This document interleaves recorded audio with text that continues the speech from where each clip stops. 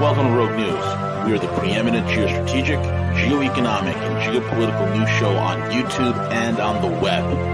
Join us for hard-hitting analysis, behind-the-scenes strategy, and brutal commentary. Find out why many consider us the place to get their news and information. Check us out at roguenews.com. Follow us on Twitter at RealRogueNews, Facebook, and most of the popular podcasting apps. Most of all, remember to subscribe, like, comment, and share.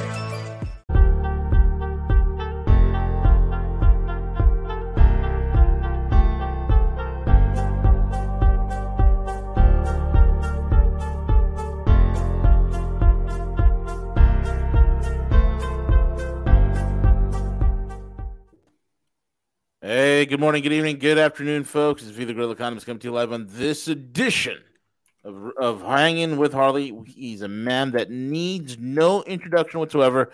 It is one and only Harley Schlanger. You can find him at the LaRoucheOrganization.com, the LaRoucheOrganization.com, as well as the SchillerInstitute.com, SchillerInstitute.com. And with that being said, Harley, there is so much happening geopolitically. I've heard rumors of a major strike in the Ukraine via Russia. They've taken out over 50 generals and commanders of the Ukrainian army. And things are rolling along while Europe descends into madness. Macron has lost the majority over there. So on and so forth. There's lots going on. So I don't know where you want to begin. I mean, east, west, north, south. We had Petro winning Colombia, a man who is basically the equivalent of a Mayor de Blasio from New York City. I am getting word that there's going to be a great capital flight out of Colombia, and as people are terrified as Colombia turns into another Venezuela. So I don't know where you want to begin, Harley. Well, let's touch on all of those. And when you said there was a big strike in Europe, I thought you were talking about the shutdown of the transport system in the United Kingdom by striking. Oh, yeah, that too. That's another story. But look, let me start with this question in Ukraine, because I had a chance to view an exchange between Richard Haas, the morbid head of the Council on Foreign Relations, with General Twitty, retired general, the former deputy commander of U.S. European Command. And Twitty was asked the question, how's Ukraine doing? And he said, Ukraine is losing. The situation is worsening. Yeah. And after he said that, all of the robots of the CFR panel were saying, oh, no, the situation is much better than people think. We just need more time. And they went back to Twitty and he said, look, time is on the Russian side. Time is not a question. Ukraine is going to be destroyed if it continues because their army is getting pounded. Yep. And this new report that an officers' command group was struck by the Russians. At the same time, some of the howitzers coming in were blown to bits. Mm-hmm. The special transport vehicles are being blown up. Now, here's the other thing that's interesting, though. You had the three stooges show up in Kiev to meet with the fourth stooge. That was a great and productive meeting, I'm sure. Well, you had Macron, Schultz, and Draghi. And publicly, they said, we're here to convey our support. We're with you. We want to see you win. Privately, there was supposedly, and this are leaks from the meeting, from French military sources, telling Zelensky, it's all over. You have to come up with a diplomatic settlement. And Zelensky was apparently shaken up. And so what happened the next day? Bojo the clown shows up from London, offering to train another 10,000 Ukrainians, which he said they'll train over the next 12 months. There may not be 10,000. They don't have 10 weeks, let alone 12 months. Well, and they may not have 10,000 soldiers by then. No. Because they're getting desertions. They're getting blown to bits. And, I'm not here to cheer on the destruction of the Ukrainian army. I'm saying let's place the blame where it belongs. The U.S., the British, and NATO are encouraging them to keep fighting at a point where they cannot win. Now, there's a NATO meeting coming up the end of this month in Madrid where they're going to plan more actions against Russia. I mean, I don't even know if the war will still be going on by then. They're also going to talk about escalating against China. They're going to have Japan, Australia, New Zealand, and South Korea as participants in this NATO summit. This is part of global NATO. Yeah. And Stoltenberg, the head of NATO, who's another one of these stooges. Another failing forward individual. Yeah. He said, this war could take years. And he said, we must not stop supporting Ukraine, even if the costs are high. Now, what are some of those costs? Oh, $12 a gallon gasoline is a cost that we have to do. Listen, Harley, if you want to beat Putin, okay, $12 a liter gasoline is the way to go, Harley. That's how you do it. Well, here's what happened over the weekend. The German government leaked out that they're going to have to prepare emergency measures, which include major cuts of electricity to industrial firms. Oh, this is what this is what the auto industry has been warning about, that there could be cuts that would lead to 1 million to 1.5 million layoffs of the highest skilled workers in the world in the auto sector, the machine tool industry, the steel industry, and so on. Secondly, rationing of gas at the pump. And third, the rationing of electricity available for home heating. And they're talking about keeping the temperature down to, I think it's about 62 degrees, which is during the winter. If you have and that's not 62 centigrade, 62 Fahrenheit. If you have a bearskin rug you can roll up in, maybe you'll make it. But this, if you think about the collapsing healthcare system, people not having enough food, 1 in 6 German families are skipping a meal every day now because of the food inflation. So clearly, they call it the Schultz diet. I mean, it worked very well in Venezuela with the Maduro diet. I mean, Germans can stand to lose about 20 pounds. It's totally fine, Harley. This is a new health initiative. And we should be prepared to freeze for freedom is the other thing they're proposing. Well, there are benefits to taking cold showers, Harley. You're always seeing the glass half empty. Well, I'm glad you see the light side of this, V, because I'm not looking forward to cold showers this winter. I think it's time to move back to Texas, Harley. Yeah, in Texas, you can take warm showers from the rainwater. You could, or Florida was looking great. Now, here's the other interesting thing about this. You have we just had a conference this weekend, Schiller Institute conference. There is no peace without bankruptcy, reorganization of the failing transatlantic system. And we had, I think it was 31 speakers from 12 countries, extensive dialogue and discussion, everyone agreeing that we have to end this globalized speculative banking system. We need to move to some form of Glass-Steagall. We need to move to some form of national sovereign banking systems with credit for production. The question of how we get there, how we're going to do that, is what was mainly debated over the course of 2 days. If the Rogue News crew, if your listeners want to see this, it's archived now. It's on the schillerinstitute.com website. And I moderated the economic panel.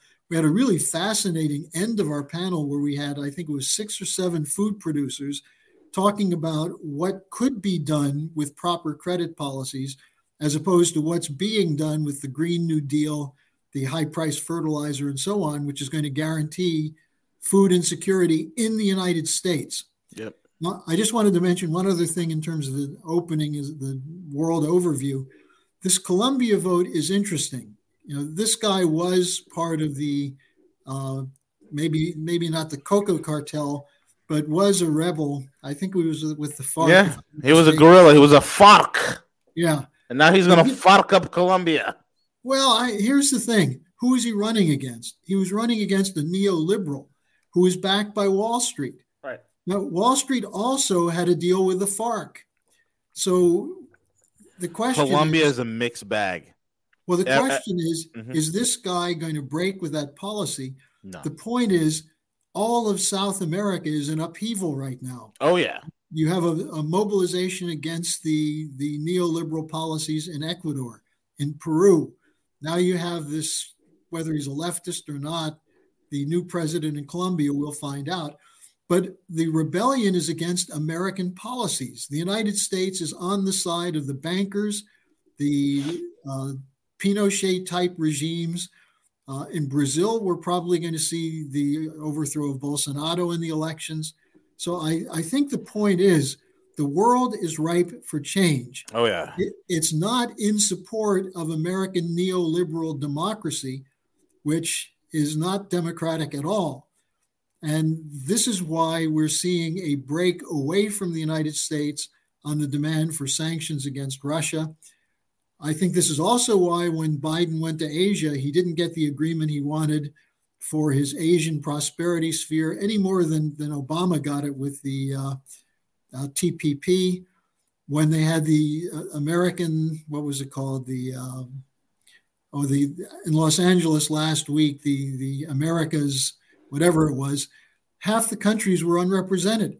They didn't want to show up and be seen with Biden. And I think we're going to start seeing Democrats running away from Biden, even as his popularity falls down below that of rodents. So, he did you see the write-up that the Atlantic magazine has given to Biden when he fell off the bicycle? No, I didn't see it. The Atlantic magazine said a Russian bicycle, right?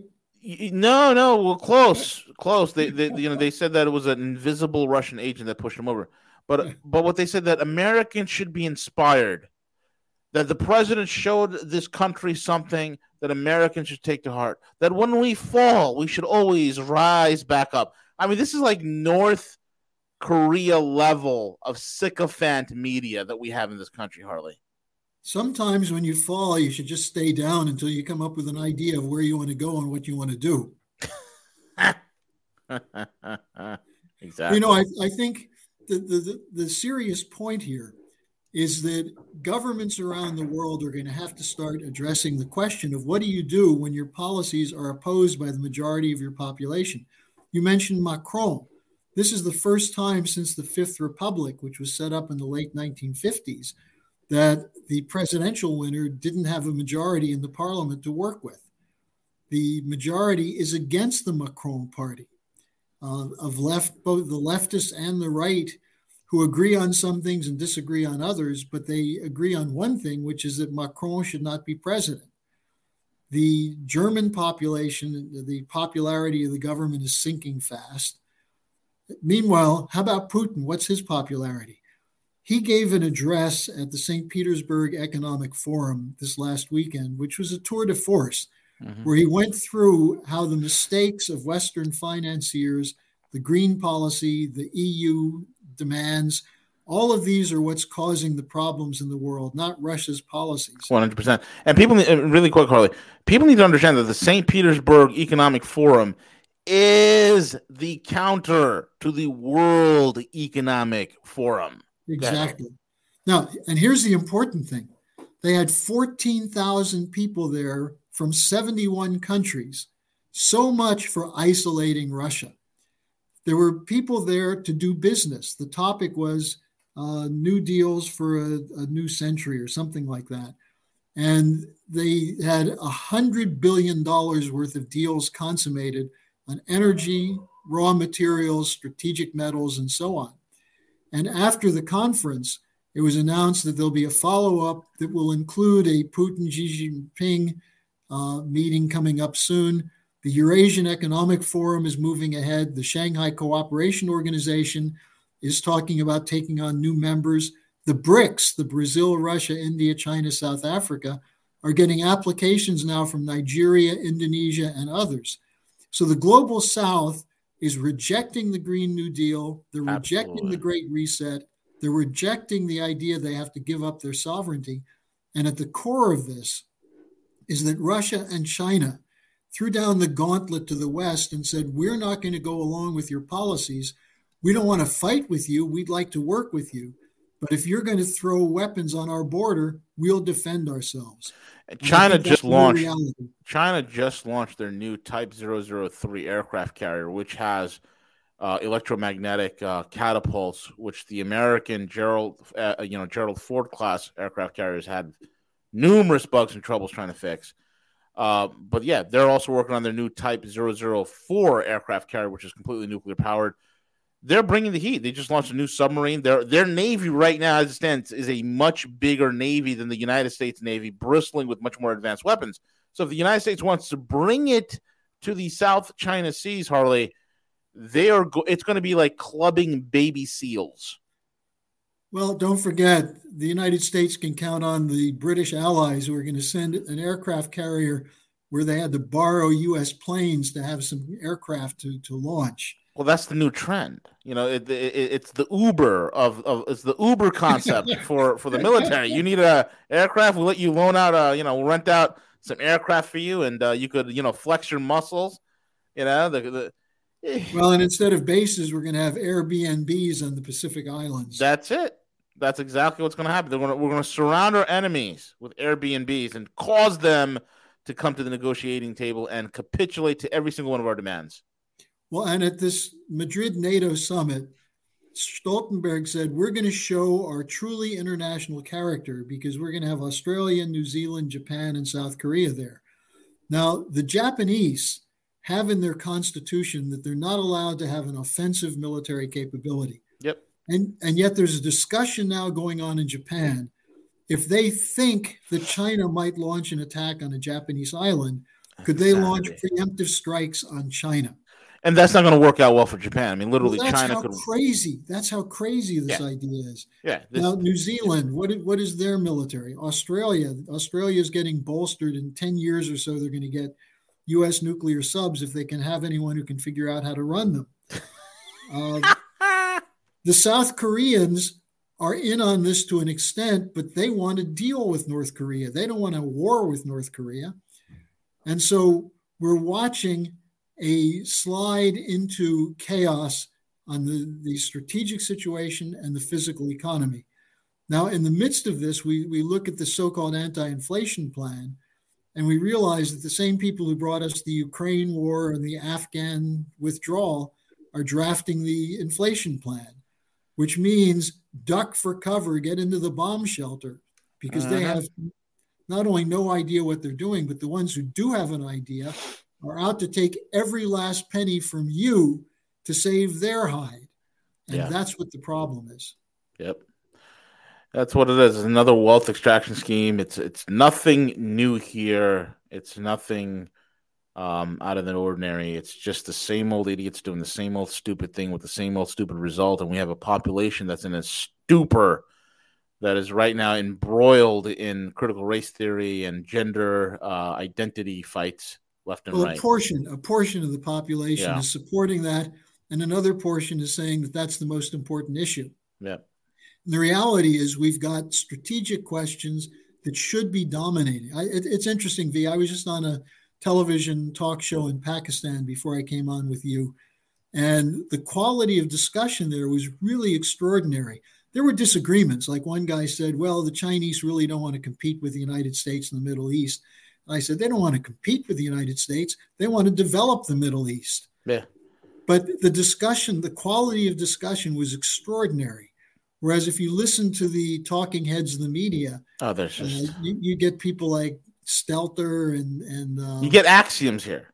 All they're doing is axioms the Rosanna of MSNBC, Rachel Maddow. Correct. Nothing but axioms and talking points. That's all they have here. There's no real intellect. Yeah. That's why you approach the average American talking head. He blurts out an axiom. He blurts out a talking point.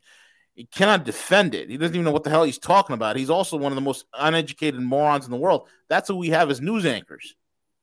Well, we had a fascinating discussion in our first panel on the strategic panel because we had my friend Dr. Kortunov from the Russian International Affairs Council, who laid out a somewhat defensive presentation where he said, look, the problem is at present, we're stuck in this unipolar order because Europe is going along with the United States. And people were getting a little restless. But at the end, he said, but look, this isn't going to last. This is not going to hold because of the problems in the United States, in the alliance. He referred in particular to the problems with Germany and the austerity that they're going to impose. And the thing that came out from this discussion is that the question is not, are there bad guys out there and are they doing bad things? It's how do you take power out of their hands? And that's why we went back to LaRouche's proposal from 2008 that you must have bankruptcy reorganization in an orderly fashion, or you'll have it in a disorderly way. And some people are saying, well, the devolution is good, let it all collapse, and then we'll rebuild it. How do you know that someone who's going to rebuild it has a better idea? How do you know the people who are crashing it don't already have a plan to rebuild it as a Shakti fascist police state from the top down? So the question is, don't cheer the collapse, get in and fight for the correct policy, the right policy. And to do that, you need to know what you're talking about. And that's why we're having these, now it's almost every other month seminar. We have these Saturday presentations. I do my daily update.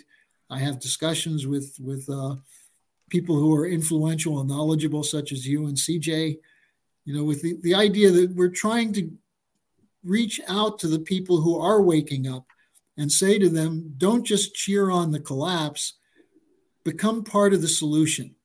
And in that sense, join the way Benjamin Franklin recruited people. He didn't recruit people by saying the British monarchy is a bunch of bums and we got to get rid of them. He set up the American Scientific and Philosophical Association. Right. He built a postal service to send around documents for people to read and discuss and have philosophical debates on the Leibnizian question of how you build the physical economy. That's what we need now. Not barroom brawls over who should be your center fielder on your fantasy team, but what's the proper approach to putting the central banks, the Federal Reserve, out of business, taking the power away from private speculators like Jamie Dimon and Larry Fink, and put it back in the hands of the American people. That's the kind of dialogue and discussion and debates and barroom brawls that we need to have. I agree with you 100%. And this is why it's important for men to leave the realm and regalia of fantasy and sports and get involved. The problem is, Harley, it's that men don't meet anymore. It's a big problem. 'Cause there's no meetings of men.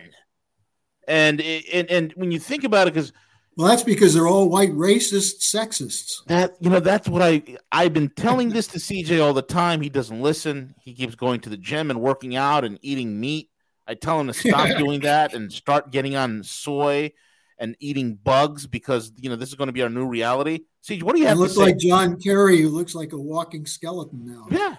I mean, that's a virtue. CJ, I mean, come on. I mean, you're the biggest toxic masculine person I know. I'm getting ready to put some burgers on the grill here shortly. Oh, it's terrible. Terrible. 90%. I'm going to go have a grasshopper ribeye. I want a taco al carbon. The other point is that we have something which people are captive to, which is called asocial media. Yeah. And you look around. It's astonishing to me why there aren't more people getting killed in accidents, because everyone's on the cell phone, whether they're walking, riding in a car. You're in a room with 6 people and 3 of them are texting to each other. It's not just that people are not social. It's that they're incapable of sustaining ideas that are profound. And that's why they go back into the Johnny Depp, Amber Heard debates, why they argue over, who's the best pitcher over 40 years old. It's tragic that the classical cultural tradition, which was the one in which the founding fathers lived, Benjamin Franklin designed an instrument that Mozart created a concerto for, the glass harmonica. The debates that went on around the Federalist Papers, it brought in Plato. They brought in Solon of Athens. They brought in Cicero. Yeah. They were fully fluent in classical political theory and philosophical theory. The best presidents we've had were able to sit down and have discussions of particle physics. Now we have a president who can't even repeat his name 3 times without having someone whisper it in his ear. So we've lost a fluency of discussion of profound and impassioned ideas. And without that, we're going to lose the world. We're going to lose civilization. And that's the level on which we're trying to raise the fight. And sometimes people say, yeah, but what do we do? How do we do it? Tell me what the one thing I should do and I'll go do it. It's not one thing. If we had an armed revolution tomorrow, who would know what to do to rebuild a physical economy? And this is where we run into problems. We don't have it. And this is the problem. The left hates Russia and the right hates China. And Russia and China is like, we are a house that is engulfed in an inferno and a fire. And working with Russia and China is the water that could put that fire out. And this is where our elites have led us to, an impasse. Because when this thing does blow, and it will blow, this economy, and this collapse is coming, nobody has the nascent talent or the knowledge to put it back together. And that should terrify the bejesus out of all of you. Because what's going to happen if you don't know how to put it back together, then some technocrat who spent his time in some European or American think tank on the Beltway or in Brussels is going to come here and do it for you. Or in Harvard.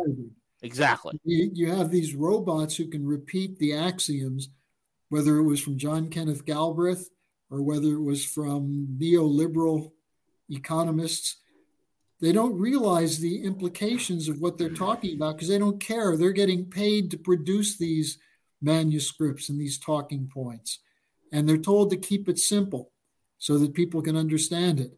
And that's the way you control people, is you give them simplistic ideas that ultimately boil down to fight your neighbor for your own interest, whether it's the next door nation or whether it's your next door neighbor. Instead of what common interests do we have with other sovereign nations as well as with other people in our own nation? And I think this is where, if you throw out the classic dividing line of left and right, as it's repeated all the time, whether it's on Fox, they talk about the liberal socialists, or on MSNBC, they talk about the right-wing racists. Throw out the axioms and look at the interests, whether people are anti-government or pro-government. What is it that they want? They want a certain amount of security. They want to know there'll be a future. They know we have needs of things that we have to produce. We need energy. We need electricity. We need food. How do we get it? These are things that we do know, but the dialogue about how to organize this has been taken over by these axiomatic cretins, ideologues, who go by these phony left-right distinctions and anti-government, pro-government. You know, it's amazing to me why more people don't realize that today the Democratic Party and the Republican Party are both the extreme war party. Yeah, absolutely. That's exactly what they are. Absolutely. So that's what I would urge people, go to the schillerinstitute.com. You know, it's 2 full days of, it's right there on the screen now. It's 2 full days of deliberation. Start with the strategic panel, which was the first one. The second one is the economic panel, which I chaired, which was quite interesting. And then the third one is a scientific panel. The fourth one is a cultural panel. If you have some stamina, you know, do them one night after another and turn off the television and get involved in some deep thinking about what it's going to take for us to save this planet. And I'm not talking about from global warming. I'm talking about from global stupidity. And that is what we have in spades here in the West. Stupidity on a grand scale and mixed with nihilism. So it's a dangerous combination. Hopelessness. The hopelessness is what leads to the nihilism. Yeah. Correct. Absolutely right. And with that being said, Harley, thank you so much for joining us again and breaking down this amazing information, folks. You can find him over at LaRoucheOrganization.com, TheLaRoucheOrganization.com, as well as SchillerInstitute.com, SchillerInstitute.com. And with that being said, we're over and out. Take it away, CJ.